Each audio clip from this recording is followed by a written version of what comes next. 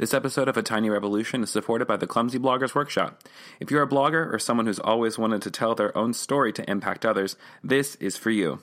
In this 8-week class, learn everything you need to know about blogging, social media, personal marketing, and a ton of awesome tricks to help you succeed online. Find your voice, reach new readers, and yes, even make your blog look freaking amazing. Visit clumsybloggers.com to get started and use promo code BEDLAM, BEDLAM, for 10% off at checkout. And as per usual, this podcast features adults having adult conversations, so adult language is going to be present, just so you know.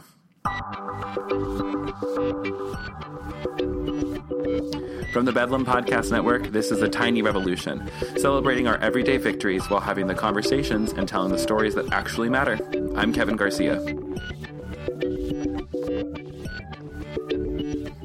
Hey babes, how you doing? How you feeling? Good. I hope you're having such a good week. Well, I'll be honest with you. I'm kind of having a little bit of a tough time this week. Just to let you know what's going on in my life, I am getting laid off from my job, my position at the Change Project, which is, frankly, it's pretty heartbreaking for me because I was really hoping to make a career out of doing work with them, traveling, connecting people with resources to help out local LGBT communities, but due to lack of funding, I am unfortunately not going to be continuing with them past the end of September. But as with everything in life, I'm pressing forward. I'm just going to keep on creating and keep loving and keep trusting that God is bringing me into something better, because that's the promise, that better is always on the horizon. I honestly, I have this, people call it the peace that passes understanding. And I feel like I'm kind of right on the cusp of walking into bigger things, It's almost like God is just giving me this big push to say, go, this is your time. This is the thing you're going to do it. And I know that some folks don't like to over spiritualize things, and I'm not one to do that either, but that's what it feels like right now. I feel like this is just kind of meant to be. So I'm nervous as hell, don't get me wrong, but I'm also hopeful about the future. So if you could just be praying for me that job opportunities would come through, that more speaking gigs would come up, that would be brilliant. I know that God is going to provide, and I'm just really thankful that I have you guys out there supporting me and loving me, even if it's just through prayer. But if you do want to help me out in a practical way, you can always become a patron of my work through this great service called Patreon.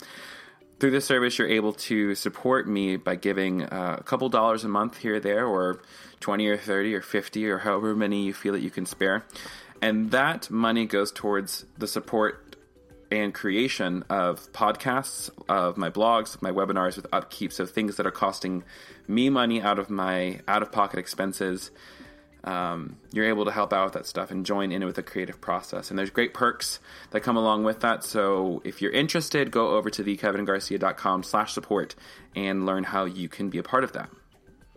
And part of those perks is getting a shout out and a permanent place on my support page.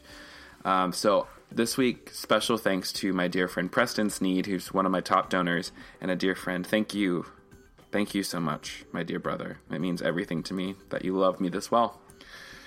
Okay, so before we jump into the first part of this podcast, let me tell you about where I'm going to be traveling to and speaking at in the next couple months.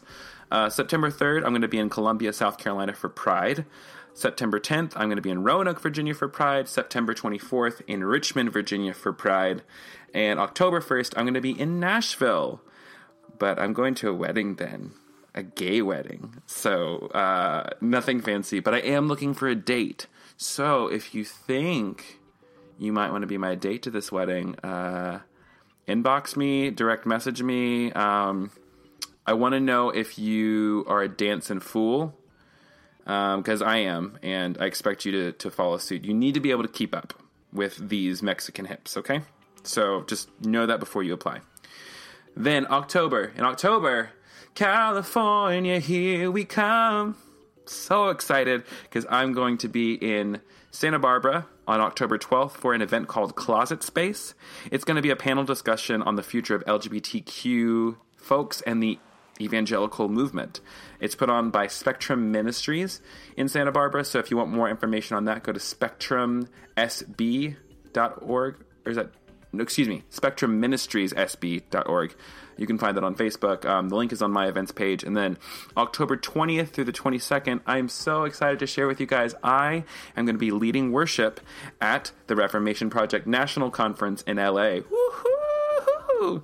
That's so exciting for me. I haven't led worship in a formal capacity in so long, and it just brightens my soul to be able to do this. So I'm going to be there leading worship. Come get your information and registration at reformationproject.org/LA. Get your tickets, get your hotel.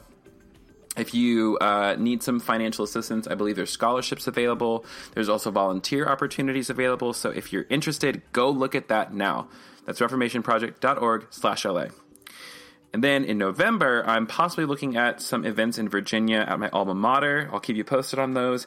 And if you happen to be interested in creating an event on your college campus, your high school, your church, your community center, wherever, holler at me. I'm available for booking. I'm affordable, and I'm more than willing to create workshops from everything from progressive theology to storytelling to sexual assault awareness and prevention, gender identity, masculinity, anything. And if I'm not equipped to talk about that stuff, I'll refer you to somebody else, I guess. Anyways, I'm ready to come to your school. Let's make an event. It's going to be so much fun. Holler at me. Let's book this fall out.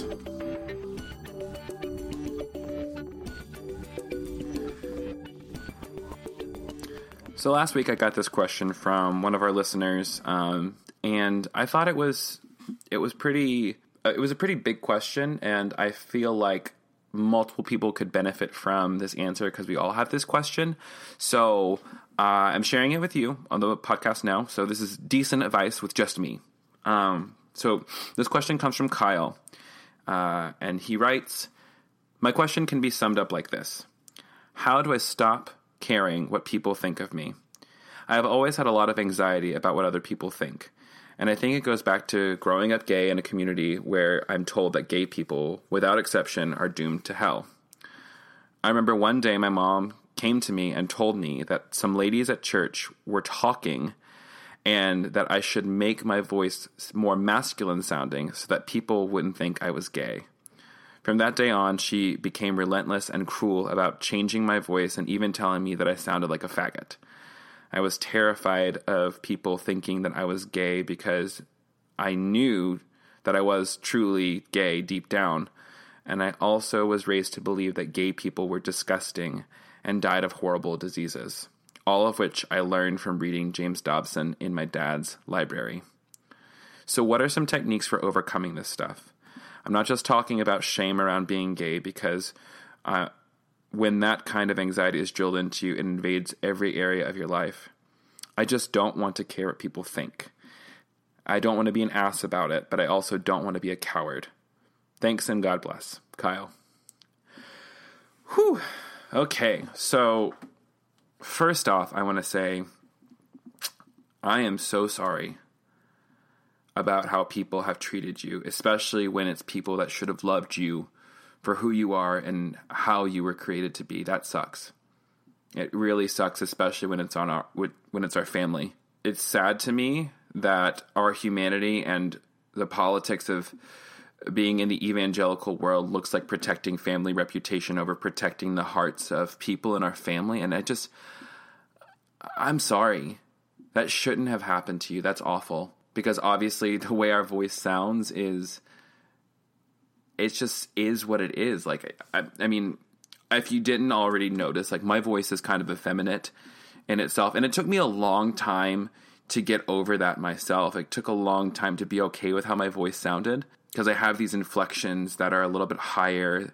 And I've got these colloquialisms. Like, I am typical. I'll say yas, or I'll call anyone girl, regardless of who they are or their gender identity or whatnot. I'll call everyone girl. Everyone's girl to me, you know? Including, if you were at the Reformation Project event a couple weeks ago, I called Pastor Leonce, who is this former NFL player turned pastor who is like a giant black man. And he said, weren't you worshiping with us one time? And I said, girl, yes, I was. Up in that front row getting my life. And, but that's just who I am. I'm finally comfortable with myself enough to where I can be in most any situation and just allow that to flow naturally. But like, it took some time. And I will also tell you that it might not ever go away. You might always be thinking about what people think of you. And that's also normal, I might add. It might just be like a thing that you're going to continually deal with. But I will say that I've learned some techniques over the years that have kind of helped me out. Yeah. So let's kind of jump into it. There's a couple of things. So regardless of where your self-consciousness comes from or what people are going to pick on, whether it be your voice or your appearance, whatever your thing is that you're self-conscious about, there are still ways to develop confidence regardless of who you are, how you present. The first thing we need to do is to realize where your worth comes from. Worth doesn't come from society. It doesn't come from family or from job status, your relationship status, who you're hanging out with, what you're wearing, none of that stuff. No, it doesn't matter what you've got or who you're with, because the God of all matter says that you matter. Let me say that again. The God of all matter says that you matter. God loves you and calls you beloved child. God loves you and calls you mighty warrior and heir to the throne. The whole universe belongs to you because you are a child of the universe, and you're surrounded by love that is boundless and endless, just like the ever-expanding universe. Just try to wrap your head around that. The idea that the universe is still expanding outward. It just keeps going, and it's been doing that for the past 13.8 billion years. You can't wrap your head around that. Like, none of us can, that it just keeps going. Like, that is the breath of God's love for you. Your worth is found in that. You're worthy of love because God calls you worthy. And I think that has to be the starting place for when we talk about confidence. Love must be the ground of our being. We should seek to be secure in this truth, that we are whole and complete in and of ourselves as we are. Now, of course, we're always going to be seeking to get better. We're always going to be changing and becoming, but the ground of our being is love.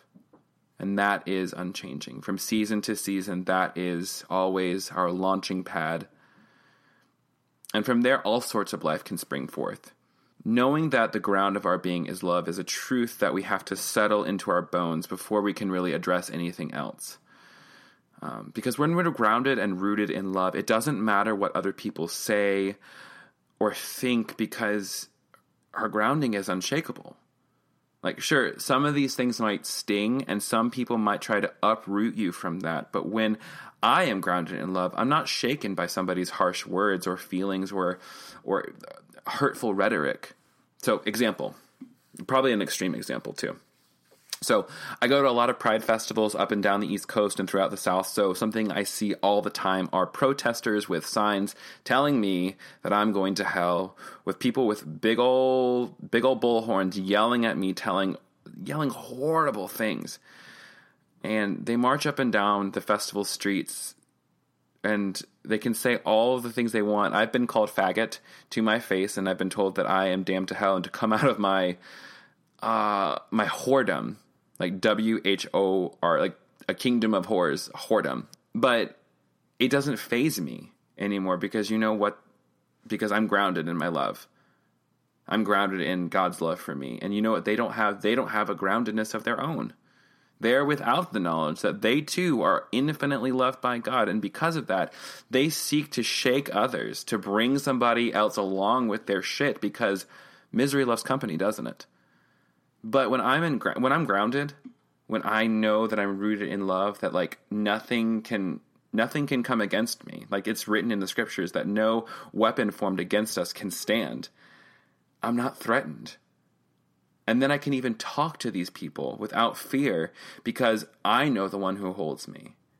And I know it's not my job to make them love me or like me or see from my point of view. And I've said this before in another podcast, it is never my job to convert anybody. It is my job to live a fearlessly authentic life, shining my light as brightly as possible in order to illuminate the path for other people. And then it is their choice to follow it or not. And that is also your job. You don't have to convert anybody, your family, your friends, or whoever. Your job is simply to be your most authentic self. And if that means that your voice is going to be a little bit effeminate, then I want you to embrace that. If it means that you are a fat person and you got big old curves, and you need to love that. If you are a super skinny person and you're self-conscious about that, love that. Whatever it is, whatever is coming naturally to you, love that thing that God has created you to be, and stop trying to convert somebody to make them okay with who you are. You already are okay. In and of yourself, your grounding is love. You got to realize that your value is not up for negotiation. Never has been. And once you take your worth and your value off the table, fear loses its grip. And you can engage and interact with the rest of the world without having to worry about what somebody's going to think about you. The only people who I think should have a say in your life are the people who are down in the arena with you, who are fighting your battles alongside you, who are fighting for your goodness and fighting to advance your life into something better. Nobody else has a say in your life. The ground of your being is love. And that is where we get our confidence from. Now, how do we do this? It's obviously not a quick fix or like this random switch in our head that we just turn on and suddenly we're confident. I think it takes time. So practically, let's talk about some things that I do in my own practice. Scripture tells us that we should take captive every thought and make it obedient to the mind of Christ. What the hell does that mean? I think that what that looks like practically is it's talking about what a lot of us call self-talk, which is literally talking to ourselves. People will often say that this is, like, I'm guilty of it too. The things I say to myself, I would never say to anybody else. You know, are you guilty of that, where you say something to yourself so bad, like, you're stupid, you're fat, you're ugly, you're not worthy? Have you ever said something like that to yourself? And would you ever look at somebody and say the same thing? That's what I'm talking about. When I talk about self-talk, that's what I'm talking about. In the same way, why don't you just flip the script on it? Why don't you try very, very hard to speak kindly to yourself? And that's what I try to do. Like, I don't disregard the feelings that I'm having, but I do try to speak a better word to myself. So, again, example, if I feel bad about how I look, which honestly, that's probably my biggest struggle, that one happens a lot for me, I say to myself, Kevin, I love the part of you that hates your body. And it's okay. It's gonna get better. I just don't want you to suffer. Like, literally, I stop and I talk to myself and say, I love you. I love you, Kevin. I love that part of you that's not doing so good right now. I just don't want you to suffer. And it releases this, like, beautiful kindness within myself that allows me to be okay with the part of me that doesn't feel good about the things that I am feeling and experiencing. It's also giving validation to those negative things to say, like, you know what, that does exist. I think by acknowledging that we have these negative thoughts about ourselves, it gives us more control over them, because we don't want to push them away. If you push those negative things away, it's just going to become louder. You know, it's almost just like try this. Don't think about a purple elephant. What are you doing thinking about a purple elephant? If I just try to push the negative thoughts away, I'm just going to keep cycling back into them, right? So I let them stick around, but I don't let them dominate my life. I personally think that the base emotion of a lot of our negative self-talk is fear. Fear around our self-worth, fear around our value, and that fear is also is a fruit of not being grounded in love. So these things kind of build on themselves. So the more grounded you are in the love of God and your identity in Christ, knowing that you are the heir to the universe, the less I think negative talk is going to come up, and the less fear is going to be vocal. So when fear does start talking, when fear does start to dominate my my inner dialogue and my self-talk, I allow it to speak. I allow myself to work through the process, the thoughts, the anxiety, the low self-esteem things that are going on. And then I talk to fear and say thank you. Because honestly, fear kept us alive for a long time. And sometimes fear still keeps us alive. And sometimes fear helps us get through the day because it just, it's a defense mechanism. But there are times when we need to have fear get in the back seat of the car and not let it drive the car. Do you know what I mean? It's okay that fear exists, but it can't drive the car. It's got to chill back there, and it can't pick the music. And honestly, sometimes it just needs to have quiet time, But fear is always going to be there. So don't try and banish fear. Fear is always going to exist. But don't let it rule. Put it in the back seat. Yeah, so we've got two things so far. We know that our grounding is love, and we know that speaking kindly to ourselves. Okay, so two things so far. Remember that your grounding is love, and that is the whole of your being. Remember to speak kindly to yourself, acknowledging the negative emotions when they come, but be gracious with yourself. I think the third thing we can do is to speak a better word over ourselves. Now, what do I mean by that? Here's some science for you, and I love science. So it's been proven that negative thoughts, negative emotions, they kind of stick to us like Velcro, right? It takes little to no effort for negativity to just pop up in our brain and to stick to us. And I think that's just kind of like our natural our natural attraction towards the darkness, I think, and you can see it just one little thing, just boom, I'm automatically pissed, right? You've experienced it. And also, cynicism is kind of sexy. People, it's a defense mechanism, and sometimes you need it, but just those negative emotions, it's cool to just not give a shit. It's cool to just play it off, or even to make fun of yourself in certain ways. But negativity often is, even cynicism, even self-deprecating humor has bits of truth in it, things that we think about ourselves, In order to keep our mind in a positive place, we have to actively think and choose positivity. There's scientific proof that in order for our mind to hold on to a positive thought, a positive emotion, we have to dwell on it, actively think about it for 10 seconds or more. And this is this is scientific backing for meditation.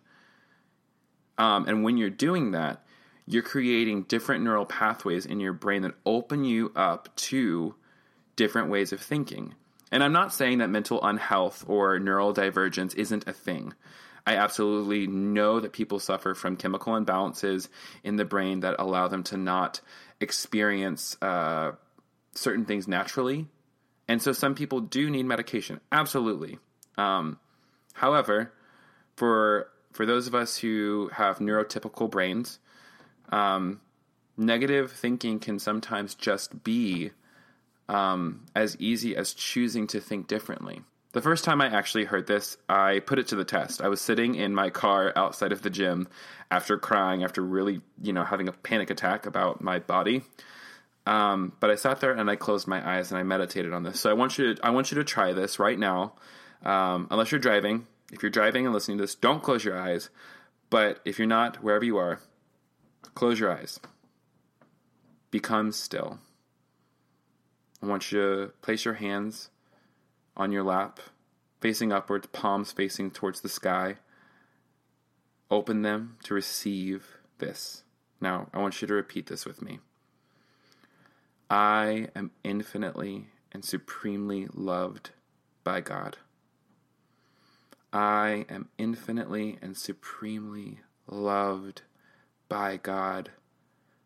I am infinitely and supremely loved by God. Let that rest in you. I am supremely and infinitely loved by God. Dwell on that. Let that really sink in.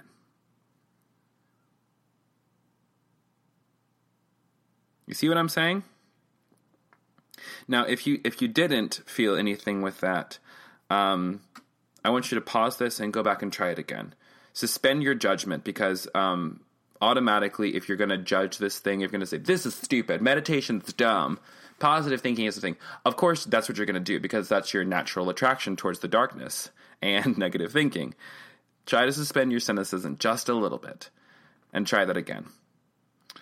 For me, that's a practice I keep, is meditating on positivity.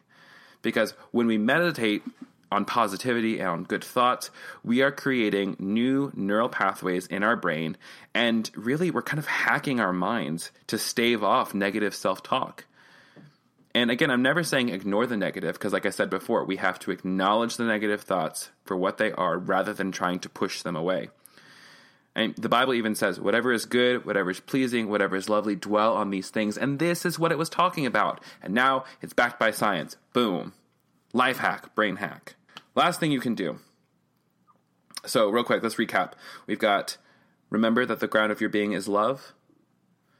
Practice good self-love and good self-positive talk while still being gracious with yourself. And the third thing, meditate on positivity. Last thing, and this is going to be the toughest for some of us. If anyone tries to put you down, if anyone tries to say something disparaging about who you are, who you were created to be, what you look like, or any of those other stupid things, let them know how they made you feel. And I think it's the hardest with our friends and family to tell them that we are hurting, because we're afraid of severing relationship or of retribution, or that they're going to react negatively. But honestly, these are the relationships that we must be infinitely more intentional about. We have to let them know what's going on the inside, or we'll never get better. We'll always just be suffering from their harsh words, and we don't want that. We're better than that. So again, another example from my own life. I remember there's this one time during my undergrad, I had a fraternity brother say something incredibly rude about me in front of me and in front of a potential new member. I was inviting him to an event, and he said something about me not coming to the event because I risked gaying up the place. And I was really shocked, because no one had ever made a comment about my sexuality, ever. It was never an issue in my fraternity. And so I pulled him aside afterward, and I looked him dead in the face, and I said, hey, what you said about me, that was not okay. It was hurtful, and it cut me deeply, and it was disrespectful, and you will not talk to me that way again. And he apologized, and we went on with our lives, and it really wasn't that big a deal. But I remember that was the first time I ever stood up for myself, really, was to say, as a human, as a child of God, as an heir to the universe, I demand that you see all of me, that you love me for who I am created to be, and not disrespect the image of God in me, because honestly, the image of God is on you. The image of God is deeply implanted in you, and because of that, you are worthy of to be loved and respected. Period. And that's regardless of faith tradition. No matter who is talking, no matter who is standing in front of you, they are also worthy of that same kind of love, which is why I always stand up for people. That's why I think we should continuously push for that. You are worthy of love. You are worthy of respect by virtue of the fact that you exist. And sometimes you just got to let other people know. And that's not being a jerk. It's just simply demanding that your humanity be fully honored. And this demand for respect, I think it has to be done in context of relationship. Because I'm not going to go up to a protester at Pride and tell them that they should honor my humanity, because they're not there yet. They're not able to comprehend that. But when it comes to your friends, brothers, sisters, family, lovers, your spouses, your partners, whoever it is, those spaces should be safe spaces. And sometimes we have to work for it. Sometimes we have to let people know that certain things aren't okay. And if someone is unable to receive that, if some people say, well, I was only joking, it doesn't matter. And if they say something, for example, like in our friend Tyler's question, if someone in your family or someone close to you is using disparaging language, you have to call them out on it. That's the only way we get better. That's the only way that we could ever hope to feel loved. Because honestly, especially if it's a Christian who is doing these things, you got to let them know, I'm just like, what would Jesus do? Is Jesus really concerned with how I'm talking, what I look like, how I sound? No, Jesus is concerned with my heart, and my heart is in a good place. So if you have a problem with how I look, sound, speak, do, get over it. Remember, the ground of your being is love. And when you're grounded in the love of God, you cannot be shaken. Take captive every single thought. Speak kindly to yourself, allowing yourself grace for the moments when you feel badly about yourself or your situation. Don't let fear drive the car, but allow it to exist within you. Meditate on positivity and train yourself to go towards the light rather than always being attracted to the darkness. And lastly, demand respect. Demand it. You deserve it as a child of God, simply by virtue that the image of God lives within you. And all of that is easier said than done. But just start with one thing. Get this into a practice. I'd even say start with meditating on positivity, like the mantra of I am deeply and supremely loved by God. I often find when I'm able to meditate on that and really let that sink into the depths of my person, I'm more easily able to interact with the rest of the world. I'm more easily able to speak to the negativity and the fear in my life, and I'm more easily able to navigate through the rest of the world. So, there we go. That's what I think you can do. That's what you can do to build some self-confidence. I hope that helped. Kyle, thank you for sending that in. You are loved. And to all of you who are listening out there, I hope that this also impacted you. Yay!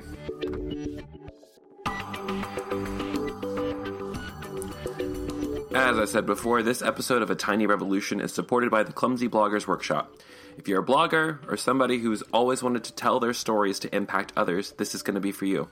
It's an 8-week online e-course, and in there you're going to learn everything you need to know about blogging and social media, personal marketing, and a ton of other awesome tricks to help you succeed online. You're going to find your voice, reach new readers, and yes, make your blog look sexy, make it look cool, make it look fun. All the things that you envy about all the other bloggers, they're going to be looking at you and be like, I want some of that. Anyways, so go to clumsybloggers.com to get started and use promo code BEDLAM, that's BEDLAM, for 10% off at checkout.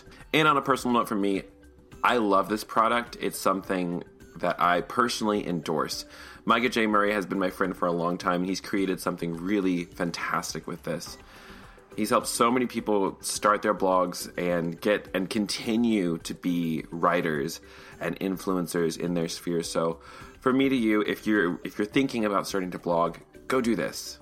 Go purchase this product. It's a one-time fee, and honestly, you have nothing to lose. So go check it out. The Clumsy Bloggers Workshop. All right, let's jump into the second part of A Tiny Revolution this week. The conversation you're going to listen to right now is someone that is a dear friend of mine and someone I consider a personal mentor. His name is Isaac Archuleta. Isaac is a psychotherapist who lives in Denver, Colorado. He's the founder of the I Am Institute. I Am Institute is a resource center for couples, families, and individuals who wish to learn about matters related to gender, relationships, sexuality, and spirituality. In addition, he has his own practice, his own psychology practice, where he helps so many people live their best life, and he is so insightful and so full of wisdom and grace and love. I greatly admire him, and I think you're really going to enjoy this. This conversation had me in tears, no lie, and I hope you enjoy it. So, let's get into it. This is my conversation with Isaac Archuleta.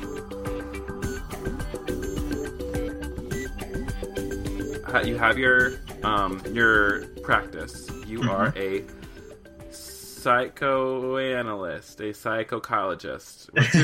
What's your full title? I'm a licensed professional counselor, so I'm classified as a psychotherapist. A psychotherapist, there we go. Yes. And you have your own practice, and you recently launched the I Am Project. The I Am Project, yes. Tell me about that. Yeah, the I Am Project is it's a nonprofit that's designed to help the church at large reclaim the I Am. So, kind of Mm, coming from the Hebrew, I am the I am, and how have we been taught that being differentiated from God is healthy and normal, and how is that actually wounding, and how do we reclaim our position as the I am? mm-hmm, In other words, how do we reclaim that communion with God mm, as the image of God, but not just as these separate little images, as a true embodiment reflecting God mm, on this earth. So the I Am Project works kind of across the whole continuum. We work with conservative Christian parents of LGBTQ kids who have come out. We work with conservative ministers to understand the dialogue or to create a dialogue in a healthy way. We also work with something I'm calling closeted progressive ministers. So ministers who are, yep, I know those people. yes, and we work with their churches to provide seminars and workshops and trainings and consultations as they journey as a congregation from conservative to progressive. I want to jump back to something you said at the beginning of this, like reclaiming the I am, because like if I think I heard a really interesting conversation with like Rob Bell and I can't remember who it was, but they were talking about the story of Moses when Moses runs into the burning bush, and he says, he says to God, "Who are you?" And he says, "I am that I am," or "I am who I will be." But he says the "I am," and then but the bush is calling to him, saying, "Moses, Moses," and he says, "Here I am." Mm-hmm. Like saying like this is almost like there's like two I ams meeting two people who are two personalities, beings, presences meeting for the first time and both like kind of like validating each other's existence, if that makes sense. Absolutely. But I feel like for me like that's like a more poetic, in-depth reading of what's already written in scriptures. Like, do you find that when you're working with these closeted progressive ministers, or just in general, like when you're approaching scripture, like how do you look at it? Like how does it play into not only just like not just doing the psychotherapy thing, but just like how do you take scripture that can be used to be so divisive and use it in a way that helps people become more themselves? Sure. So I love the idea. I love the work of Richard Rohr and Ilia Delio. People who are really looking at Bonaventure. I'm kind of a Bonaventure nerd. And one of the things that Bonaventure describes, a very, very different view of the Trinity. So God is, I'm going to use a metaphor to kind of articulate what Bonaventure would say. God is this bright, brilliant light, the force, the energy of the universe. And Christ is almost like this prism. So God is shining through the prism. And on the other side of Christ, we get this rainbow. We get human creation. We get this massive diversity of color. And humans, all of creation, are the light expressed on the other side of that prism. So because we're still light, I might be fuchsia and you might be turquoise or whatever it might be, but we're still God. Because we're still the same light radiating through that prism. And so when we look at something like sexual orientation or gender identity, we're all expressing God. We have no choice but to be expressing God because we are still God. If we took that prism out of the way, we would all still be here. We just wouldn't have the diversity. We wouldn't be able to see it. But when we put God or Christ back in place, now we can see the diversity. We separate God into all of our unique forms, and we're all God. So in other words, when we look at the gay orientation, it has no choice but to come from God. It is an expression of God as love.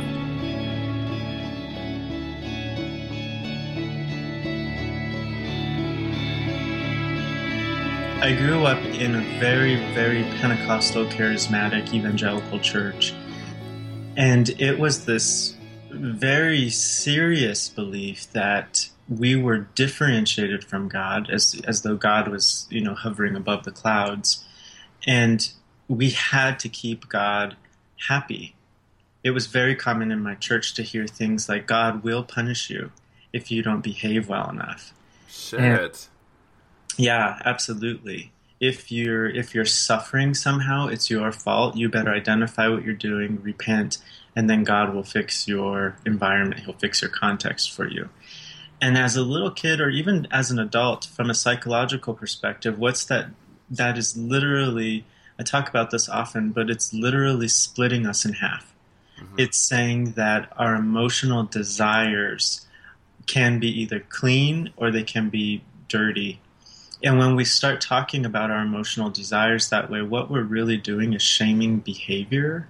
Mm-hmm. So my desire to be held by a man as a man is dirty. And so whenever I'm being held by a man, now I'm experiencing this whole rush of shame throughout my body.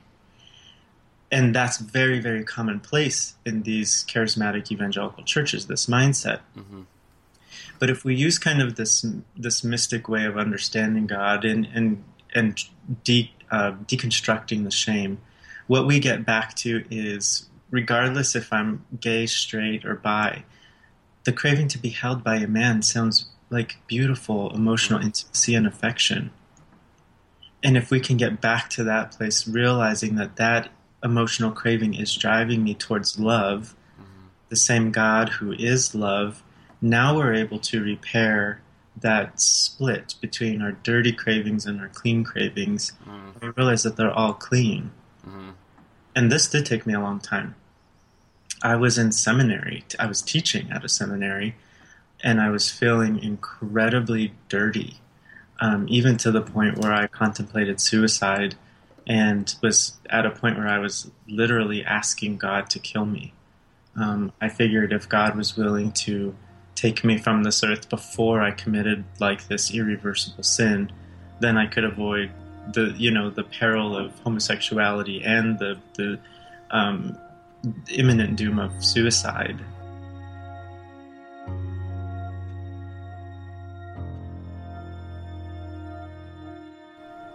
I think that as a child I grew up with such incredible despair, thinking I'm going to be alone, and not just unable to find a partner, but if my family ever finds out, I'm going to be totally alone. My family will reject me, God will hate me, and I won't be allowed to love anybody. And that is an incredible faulty view of who God is and how God shows up on this earth. I think, to kind of follow some progressive thought here, we are all God. Mm-hmm. So much so that nothing can separate us from God, because it's embodied. We have no choice but to be God. It just is. It just is. And therefore, this fear, this paralyzing anxiety that I will be alone, seems like the most fundamental root sin of mankind. If we look at sin as this separateness from myself, separateness from others, and separateness from God, when we embody that aloneness, now we're embodying separateness from the God in you, from the God in me, and it's such a traumatic way of looking at the world. I totally agree with you. It could be so revolutionary if we all understood that God is love and nothing can separate us from that, which means God is love. So when I fall in love, I am being God. When I'm feeling love in my body, I am experiencing my role as God on earth. Mm-hmm. And we're taught to be differentiated from that. And so much so that we're paralyzed with anxiety. We have all of these medicines and depression, and we're all medicating sin. Ooh. And see, we want to we have this perception that sin should be shamed. Mm-hmm. I masturbated, I looked at porn, I cheated, whatever. We want to shame that stuff, but when we really understand what is sin, it requires a lot of nurturing. Mm-hmm. Sin actually is my perception that I'm alone, and I don't need to shame it. I need to nurture myself through it. I need to identify it and hold it and grieve and practice trusting others and practice trusting. Now that sounds like repentance in a very beautiful way. Yeah. No, we don't need shame anymore. We just need, it's going to sound really kitschy, but we just need to exercise God is love on ourselves. And now we're able to connect again. Sin itself, just like, it sometimes feels like an antiquated word. Sometimes it's just like, obviously if I steal something, yes, that is sin. But it's not just, it's less about the action itself and more about the motivation and the heart behind it. And kind of how I have come to understand sin is that it's not so much what I do, but who I am. Like, I can be within a state of sin by choosing to separate myself from God in any number of ways, such as, like, if I am choosing to hate myself, if I'm, like, anytime I'm stopping the flow of love from God to me because of whatever I think or feel, anytime I do something that's contrary to my true nature, I think that's more of a state of sin. Now, great, like, and also just like, when you act against another person, when you cause pain or harm, or, when you do something that does violence against somebody else, either physically, spiritually, emotionally, I would call that sin too. Like, Absolutely. So, I don't know, like, what's your understanding of sin in a more modern sense? I would echo you. My kind of mantra that I use to check my own spirit, my own emotional disposition, my own behavior is, am I creating separateness, or am I conspiring with union? Because I think sin can oftentimes be involuntary. Yeah. Sin is this belief that I am not good enough, and I'm separated already from myself and others, and I'm already separated from my true role as God's creation with the essence of God. And so I think as a therapist, when I'm hearing my clients, I'm always listening for where are they separated from their self, others, and from the spirit. Because now I can understand sense in that modern view. Sin is, in other words, it's the lack of knowing our full self. Right. It's the lack of operating out of our full self. And when we think of sin that way, sin becomes very different than these shamed behaviors we're committing with our hands. And what an interesting way to look at it too, as compared to like what we've even like when I met you for the first time, like there were certain things that I wasn't even on board with. And I love that we're all experiencing these questions and the freedom to think outside of the box, because I believe that it's imperative for us to lose religion in order for us to live in the spirit fully. Say more about that. Keep going. I think religion is this practicing of dogma, and it keeps us bound to having to believe a certain system so that we belong. And that belonging, it's already inherently divisive. It's dividing. And so when we're practicing in this system that's creating division, we're one, trapped into a belief system that's limiting, but two, we're trapped in it because our craving is to belong. We already belong. Yeah. We already belong. And if we can tear down the walls that divide us, now we're able to actually live out and live in that belonging with our Muslim brothers and sisters, with our gay parishioners, with our conservative evangelical neighbors, that we finally realize that all of us are demonstrating God's diversity. And if we can embrace that diversity, now we have the ability to live in union. And that's the opposite of separateness. The up. The opposite. It's the opposite, y'all. So if we can deconstruct the unhealthy parts of that tribal mentality, then we are able to operate as one cohesive, and I mean this literally, body of Christ. the body of Christ is not just these Christians who go to summer camp.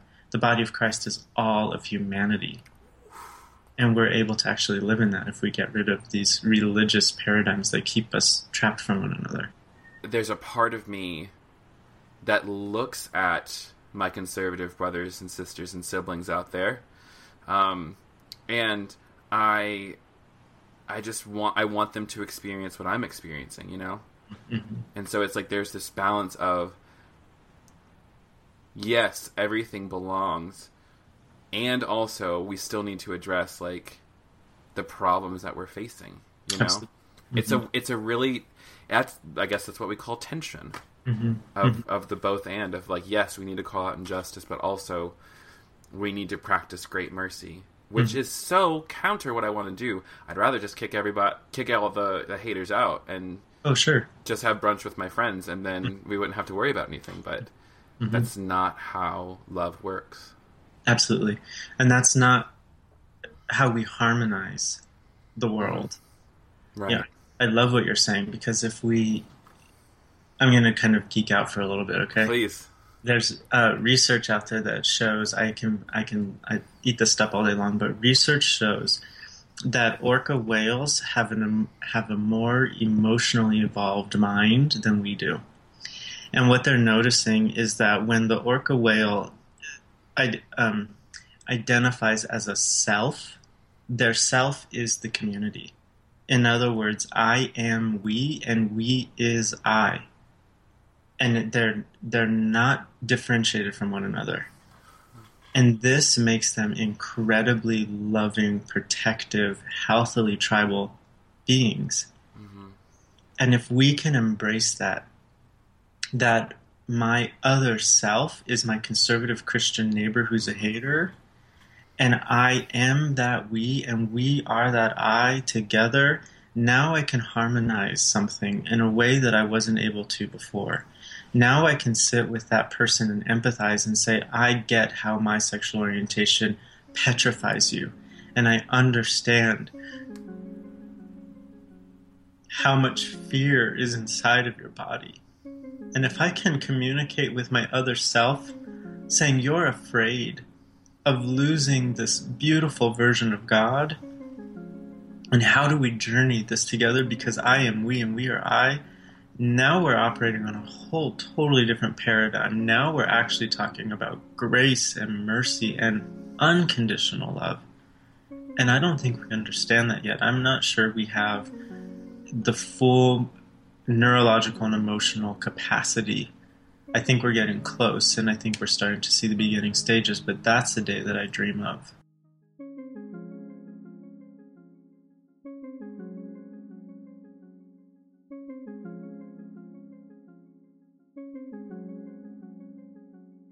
I grew up as this little kid with this incredible passion to make an influence so that we could understand God as love fully. And I think one of the things that I believe full-heartedly in is embodying this idea of what is sin. So when someone comes up to me and inflicts pain or homophobia or whatever it might be, it's this idea of training and being intentional about not saying, look at what they did with their behavior in this physical context, but where did that come from inside of their emotional being? What was motivating them? What separateness, in other words, is living in their heart? And how can I see this through that lens rather than staying up here in this physical data? Because I think that that's what the Bible is talking about when it says the battle is not between y'all. This battle is on another level. And if we can attune to the fight, to the fight against separateness, I have to go to that place in my heart and in my mind to think about where is their fear, where is their separateness from their self, and how is that being sprayed on me? This is the Lord's Prayer. Mm-hmm. Forgive my trespassers and me when I trespass. In other words, give me the grace to help all of humanity through those moments when they're creating separateness, when they trespass me. That's what I think those of us who are kind of riding this wave on the cusp, or those of us who really seek change in the world, and those of us who want to practice unconditional love, need to embody that it has nothing to do with the physical world we live in. It has everything to do with the emotional paradigm that maintains separateness, and that's where we have to give grace. If you hate my sexual orientation as a homophobe, okay, sit down next to me and tell me about your fear. Tell me about the desperation you experience when you think that Christianity could become watered down. Yeah. And if we can attune to that level, now I'm understanding your heart, not feeling your behavior spraying me. Yeah. Like Rob Bell, like he challenged the shit out of me a couple months ago, and he said, like, whenever like you run into somebody with whom you disagree, ask them a question. Ask them why they feel the way they do. Ask them what led them to that. And you're honestly, like, when that happens, you'll run into their story, and when you run into their story, you understand the fullness of who they are, and then most of the time just like, oh, well, let me share with you my experience about what I have walked through or felt, or even like say like, hey, I used to be sitting in the same seat as yours.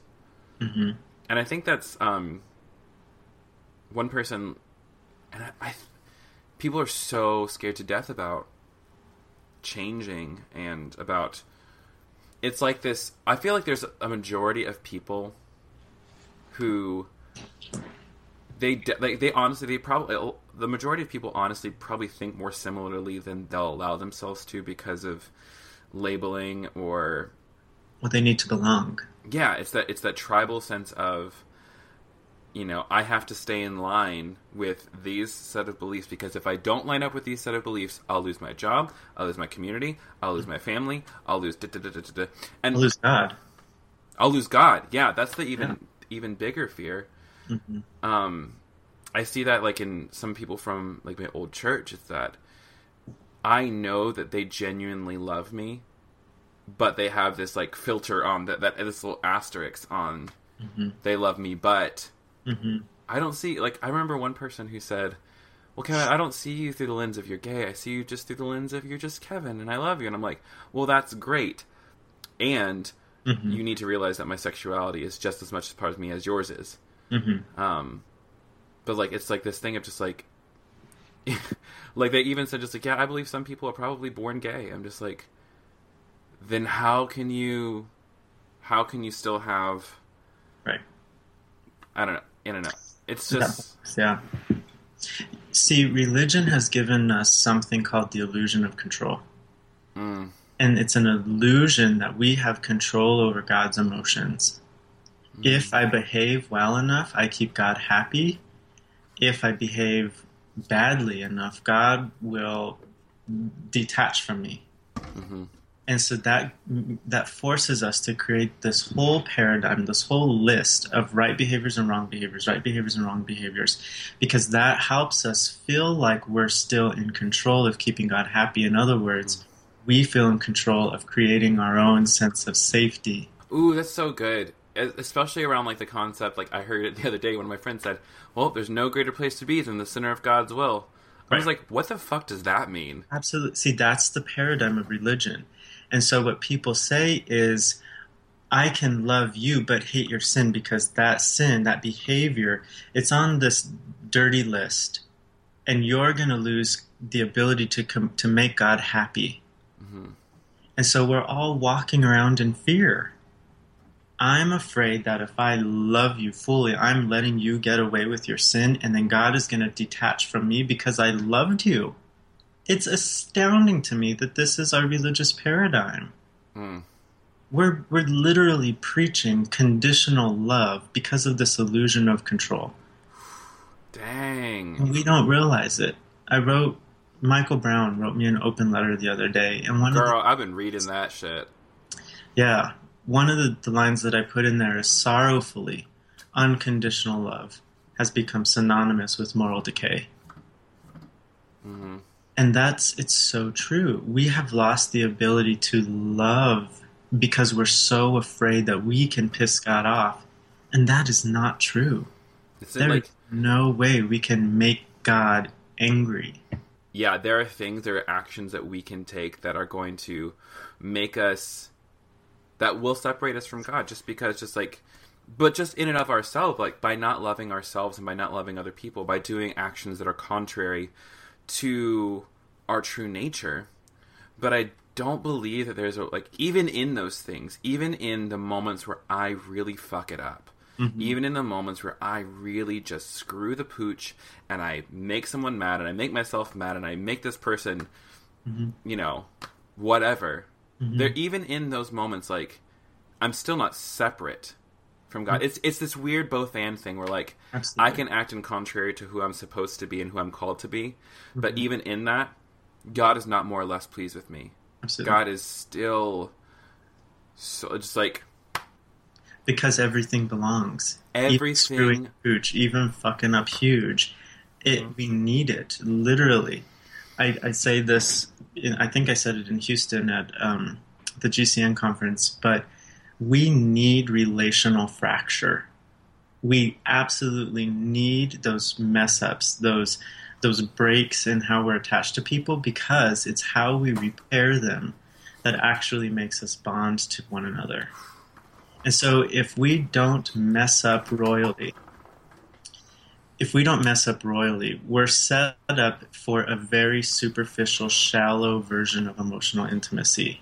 And it's those fractures, it's those messings up that say, I still am operating out of a separateness, and because I messed up, I am able to see where I am unconsciously or involuntarily practicing separateness, and now this fracture, this fuck up, this screwing the pooch, gives me the opportunity to address and fix and heal that separateness I didn't know was there. Everything belongs.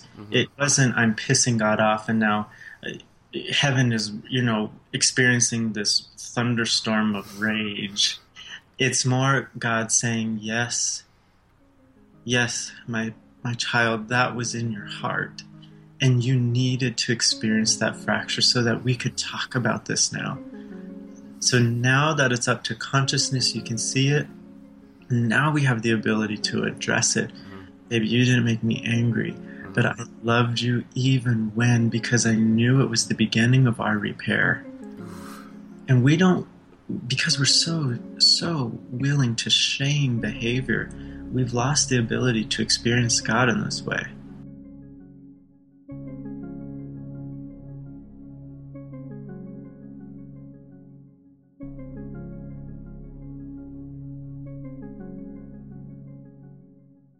In other words, if I can love myself fully, now I'm rooted in my own godness, and the external world doesn't threaten me anymore. Yeah. Now I'm able to sit with people in a way that I haven't, but it's because we're literally taught to separate from ourselves, and we're shooting ourselves in the foot. Love your neighbor as you love yourself. We're not able to love our neighbor fully if we don't love ourselves fully. I love a Marianne Williamson quote here. I'm going to read it just a little bit. Please. We were born to make manifest the glory of God that is within us. It's not just in some of us. It's in everyone. And as we let our own light shine, we unconsciously give other people permission to do the same. As we are liberated from our own fear, our presence automatically liberates others. In other words, if I can fully love all of me, I'm giving someone else the permission to fully love all of them, and we make peace with diversity. How we're able to embrace diversity because I love myself and I'm not threatened by anybody. And if I show up being Isaac, who wears a bag and Harry Potter glasses and who's just short Spaniard, and I love that about myself and I can own my own presence, now I'm giving you the permission to be Kevin Garcia. And we love each other because we are diversity. I think that this is the change. We will never see a white police officer killing another black man or another homophobe hating a gay man. If we loved ourselves fully, that's when we're able to say, I love my neighbor as I love myself. And now we're operating in this paradigm that Christ was truly trying to teach us. No more separateness among my body. My body, God's body, is divided. No more separateness. I think we should end there, because that's like, that's power. That's the gospel.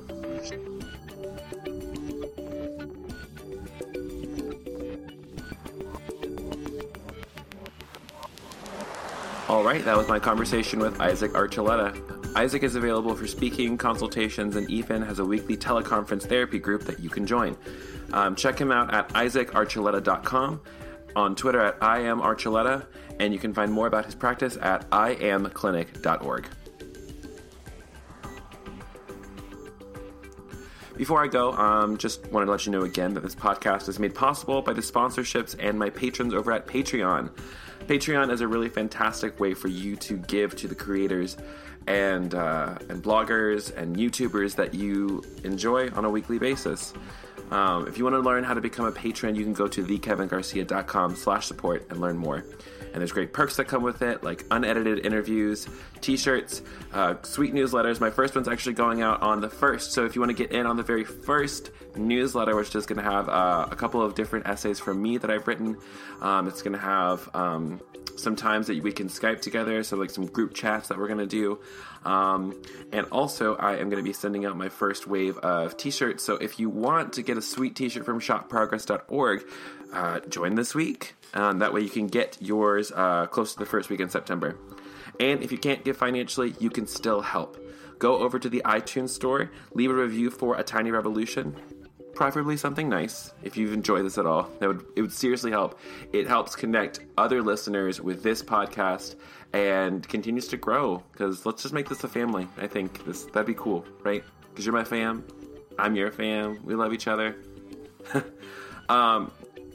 And additionally, if you didn't already know, I write a blog.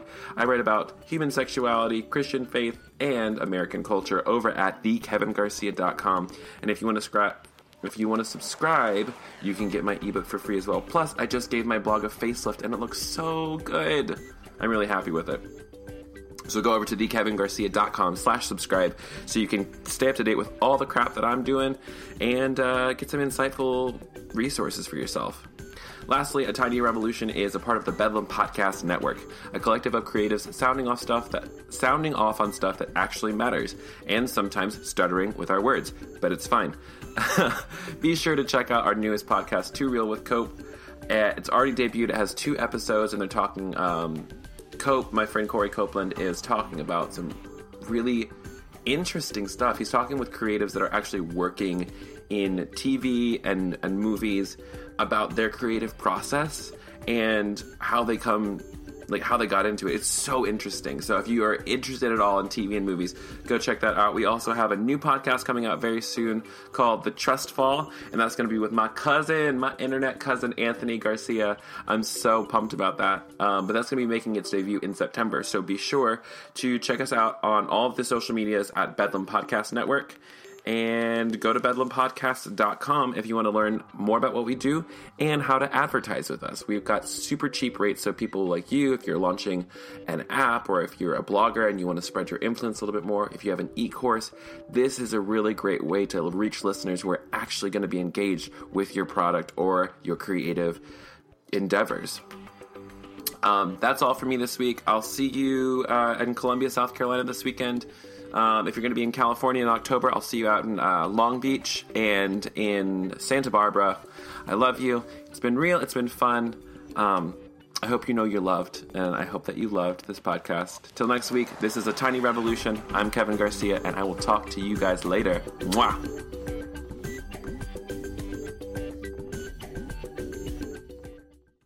Psychoanalyst, a psychocologist.